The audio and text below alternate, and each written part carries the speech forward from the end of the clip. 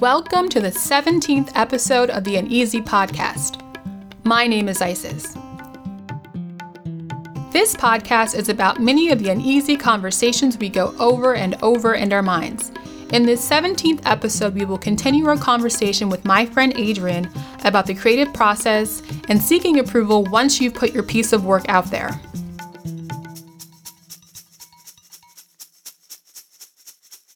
I want to give another huge thank you to Adrianne for her time and thoughtfulness. Adrianne was so kind to share her creative process and the emotions she feels after she's completed and put her work out there for the public to judge. I will continue to correlate such uneasy ideas of the creative process to the book I recently wrote titled Upala. The title is spelled U-P-A-L-A, and it is available for purchase on CreateSpace if you want a printed copy, or on Amazon if you want an ebook. I want to mention I included my email on the first page of the book, and I encourage you to reach out and share your uneasy thoughts, reactions, suggestions, and stories. I want to gather all of your input and, with your permission to share, create our own series of episodes featuring topics you would like to discuss. So you've written your last word, you've completed your final edit. You are converting your audio or video into a format for others to enjoy or to critique. You want to celebrate and savor this moment, but you're also very conscious of having to put yourself and your creation out there. Sitting down to create something is so emotionally up and down because you're excited and you're anxious, and then you're stressed, and then you're worried, and then you're excited again when you see like the break of the clouds and all of that.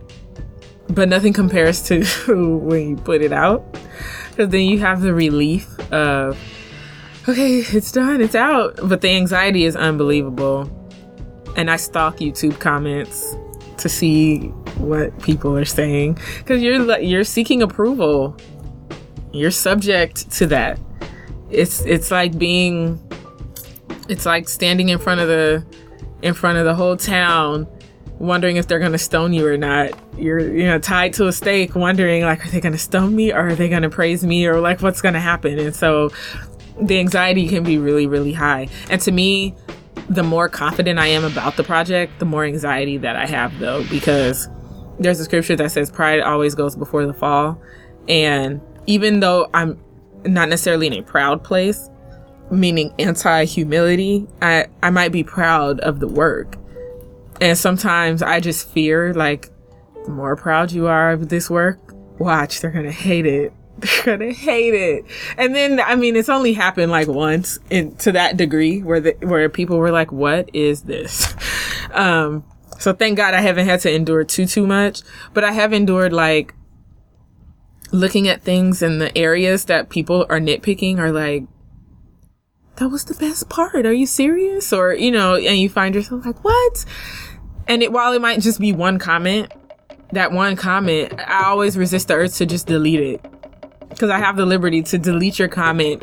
But then, it's not a fair representation of what people think about this work, and the integrity to stay true to that and not just turn it and manipulate it into being, oh, everyone loved me, is also one of those creative struggles that you go with, or struggles that you go with as a creator, to not manipulate people's commentary about your stuff. But it's a fun, cool process that I know I'm meant for it. And I remember my very first creative project I completed. I think I held on to it so tight, almost smothering it, trying to protect it from any potential harm.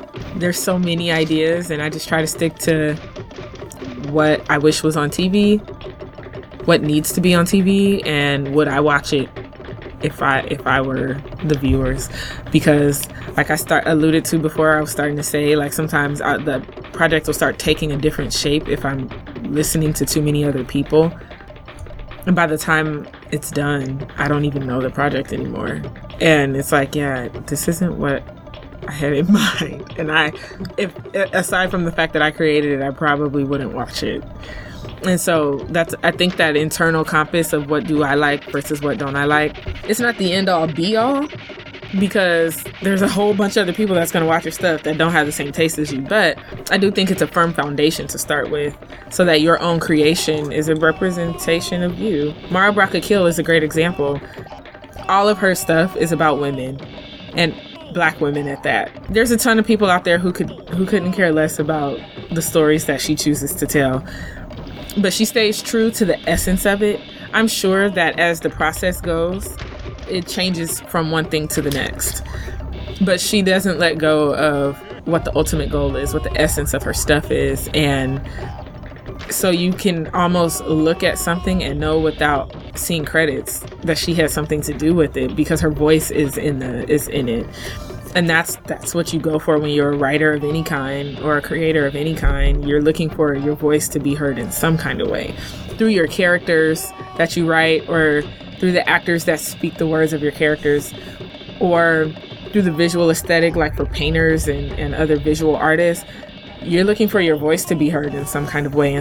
Last episode, I shared with you a particular critique I received about the book being too personal. I've also mentioned in past episodes I've been told the protagonist isn't mainstream enough, or I need to change the cover, all of which will take away from the essence of the book Upala. What are some creative directives you've received? Were these suggestions constructive or detrimental to the essence of your project? How do you navigate your way through your creative process and then the flooding opinions to come? It's a fine line struggle, though, because sometimes if people are saying, if they're giving criticism, no matter how harsh or kind, they're telling you what they think. And ultimately, we can say what we want. We care about what they think. We have to care about what they think. They're the consumer. And so there could be something to what they're saying, but there's not.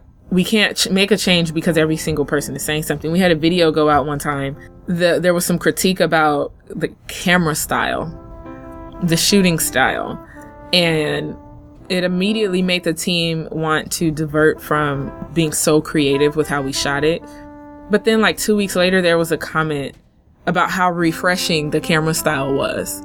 And it's like, you can't make a change just because someone said something every time, or else you're just back and forth flipping and flopping. And so always being sure of what you wanted to get out of it, what you wanted to convey, the contribution to the culture that you wanted to make.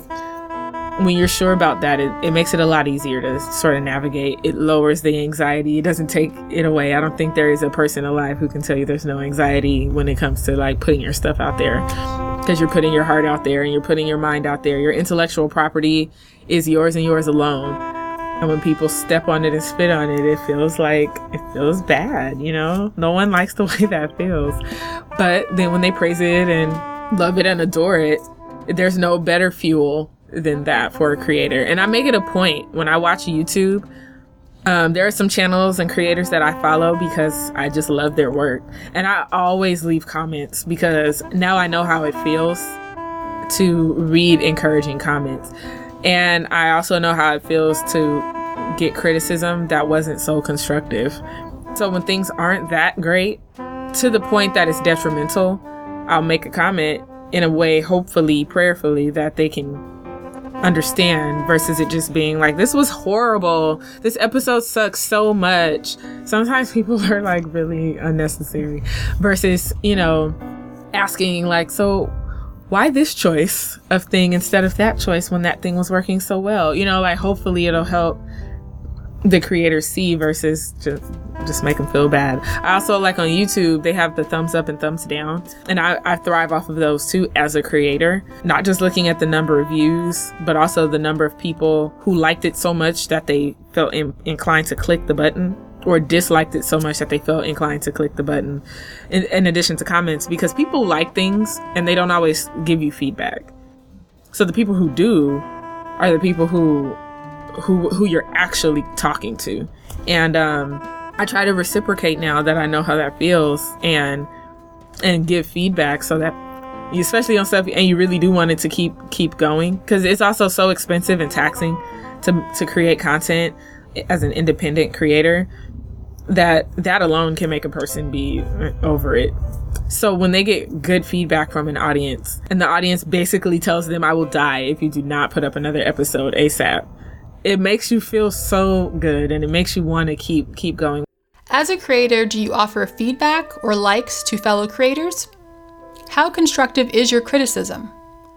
Do you consider yourself encouraging to others or competitive? When you do receive feedback, do you maintain a dialogue with those who felt so inclined? We have a new series coming out next week, our talk show series. Well, one of them, we have a couple that are in the works, but one of them we shot a few weeks ago, and it's called The Conversation. And it's about love and marriage and dating and courting and mating and waiting and all of that on a very practical level. And our goal is to engage a healthy, well-rounded discussion among Christians who have non-Christian experience, though. Everybody hasn't always done this dating and mating and waiting and marriage thing the right way. And some people have. And so we have a variety of life experience who are on this talk show talking about this stuff. And I'm so excited about it. And the team is excited. And I'm also so nervous. This show, by the episodes are going to vary based on topic and on the people who are having the discussion. And when we had our shoot, we shot 2 different ones. One of all women, single women, and it was half single women and half married men. And the discussion with the married men was so amazing. The conversation originally started because of one of the videos we'd already put up about being domestic. And someone wrote in and asked a question to Matthew and Jeanette, who had just gotten married, about what would you say to a woman who is seeking to be in a God-honoring relationship. She's done a lot of emotional work. She's really feeling ready, but she doesn't know how to cook or clean she doesn't do much domestic stuff. If you want to find out the answer, check out the next episode where we will continue our conversation with Adrianne as she shares more in depth about the topics discussed on the YouTube channel P4CM. So please check it out.